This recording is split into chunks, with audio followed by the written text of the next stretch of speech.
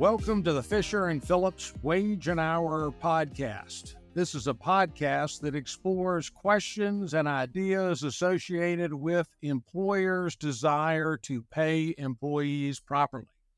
My name is Hagood, Tighe, and I have the pleasure of serving as co-chair of the Fisher and Phillips Wage and Hour practice group. Today, we are joined by two of my fellow lawyers here at Fisher and Phillips who spend a lot of their time working with healthcare clients and specifically focusing on wage and hour issues. I'm joined by Megan James. Megan is in our Fort Lauderdale office, and she is a member of both the Wage and Hour Practice Group and our Healthcare Industry Practice Group. And Julia Sherwood is joining us from our San Diego office. Like Megan, she also spends a lot of time with healthcare clients and addressing their wage and hour issues, and is also members of our Wage and Hour Practice Group and our Healthcare Industry Practice Group. So we're excited to have them. Megan, to get this started off, maybe tell us what's going on generally with the Department of Labor lately, and how does that connect with the healthcare industry? Thanks, Hagood. Excited to be here. To start off, let's go back a little bit. So 2021, the Department of Labor announced a healthcare industry initiative, meaning they were going to put greater focus on wage and hour violations and investigations in the healthcare industry. That seems to have flown below the radar of a lot of the healthcare clients because they're saying, the Department of Labor doesn't really investigate anyone. Everyone's doing it the same way. They are investigating. At the end of 2022, the Department of Labor put out a press release that said, of the investigations they've done in the last year or so, over 80% of those investigations, they found something wrong, that the healthcare employer was violating a wage and hour concern, whether it's overtime, minimum wage, etc. So it's definitely ramped up in investigations, and that 80% figure is really high in terms of a percentage of violations compared to the last couple decades. Well, that's interesting. Well, when you look at what it is the Department of Labor seems to be focusing on in the healthcare industry, are there any particular areas of concern that we should be talking about? Right. So real big picture, on the one hand, they're looking at people who are classified as independent contractors or 1099s, to use more common language, who are actually employees. So they say, this caregiver that you've got working in home health, they're paying them on a 1099, but you really have so much control and other factors that go into that test over them that they should have been an employee. They should have been getting time and a half for the hours over 40. That's one side of it.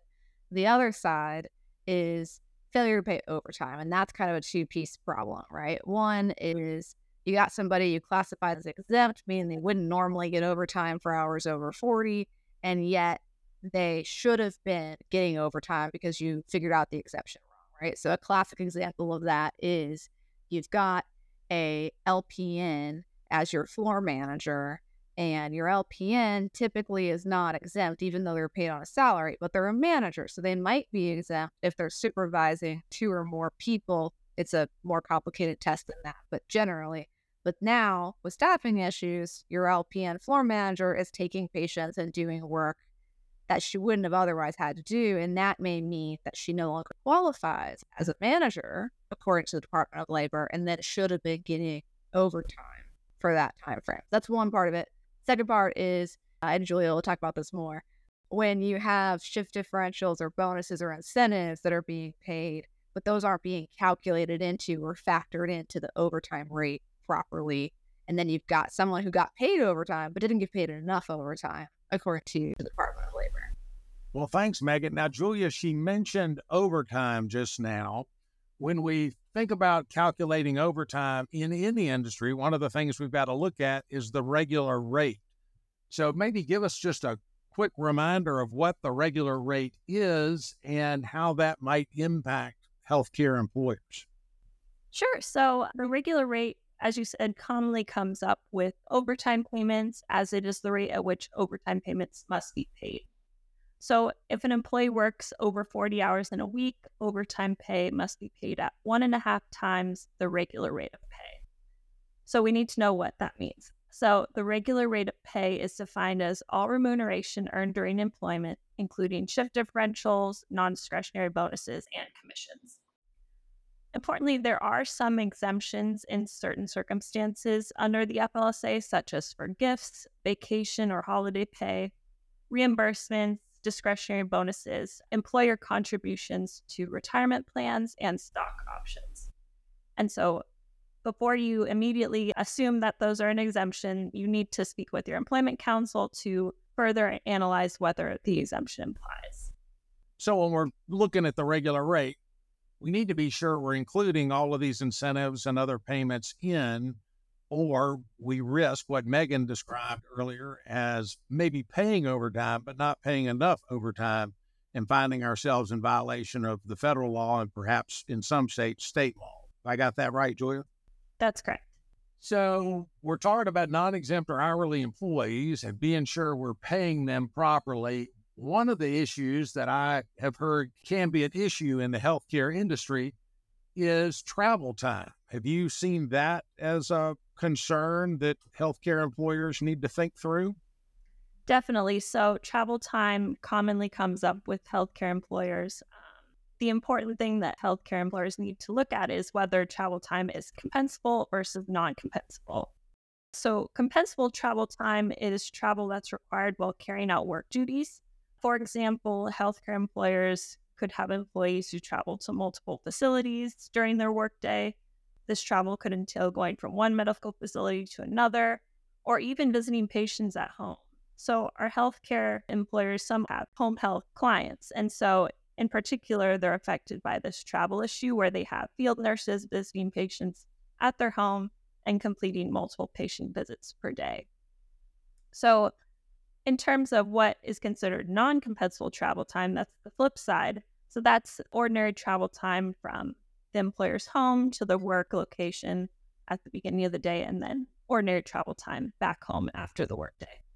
I think the general rule is that once they start their workday, if they've got to move from location to location, all of that time is going to be compensable. But I sometimes hear that there are employers who try to only pay, for example, a healthcare worker for the time they spend at each home, but not for the travel time. And if that happens, they risk a violation. Right, Julia? Right. So, for example, home health workers, if they're traveling from home to the first patient visit, that's not compensable. But if the worker is required to come into the employer's office before their first patient visit, then the travel from the employer's office to the first patient visit would be compensable.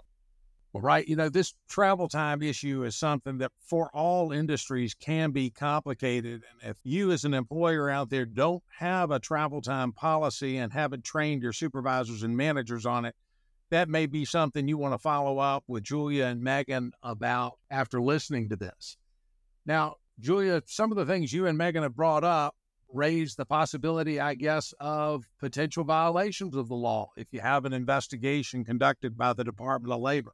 Are there certain risks you think we need to be talking about if that were to happen? Definitely. In the event the DOL does come knocking, there are several non-compliance risks that can include payment of back wages to employers for wage and hour violations. It can also include civil money penalties up to $2,000 per person for repeated and willful violations.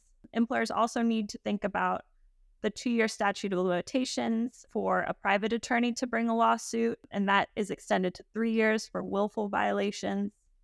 There's also court-ordered compliance in the future, and employers could be held in contempt of court for later violations.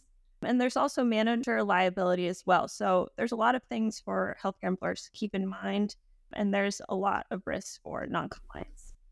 I'll just jump in right here for a second. I was spending some time on the Department of Labor's press releases, and we like to say what you risk is back wages and then double the back wages as liquidated damages. But when Julia mentioned civil monetary penalties, there's actually a few awards in July of this year against healthcare employers for saying that they knew they were willfully avoiding overtime, and so they levied civil monetary penalties in addition to the standard back wages and liquidated damages. Well, Megan, that's a great point. I know that I've seen under this administration, particularly that with the Department of Labor, you're very likely to see civil money penalties being assessed as well as liquidated damages. That's not the experience we've had under administrations in the past, except for the most egregious situations. Well, I want to thank Julia Sherwood and Megan James for joining us today. We appreciate you being here and sharing your information with us. If anyone has additional questions, feel free to follow up with either Julia or Megan, and they would be happy to help you. I would also encourage you to take a look at the FisherPhillips.com website. On there, you can sign up for our newsletters and insights. You can also sign up for alerts on changes in the law. Additionally, on the Wage and Hour Practice Group page, there is a significant amount of free information and resources designed to help employers be sure that they're paying their employees properly. I hope everybody has a great day, and thank you for joining us. This podcast provides an overview of a specific developing situation. It is not intended to be and should not be construed as legal advice for any particular fact situation.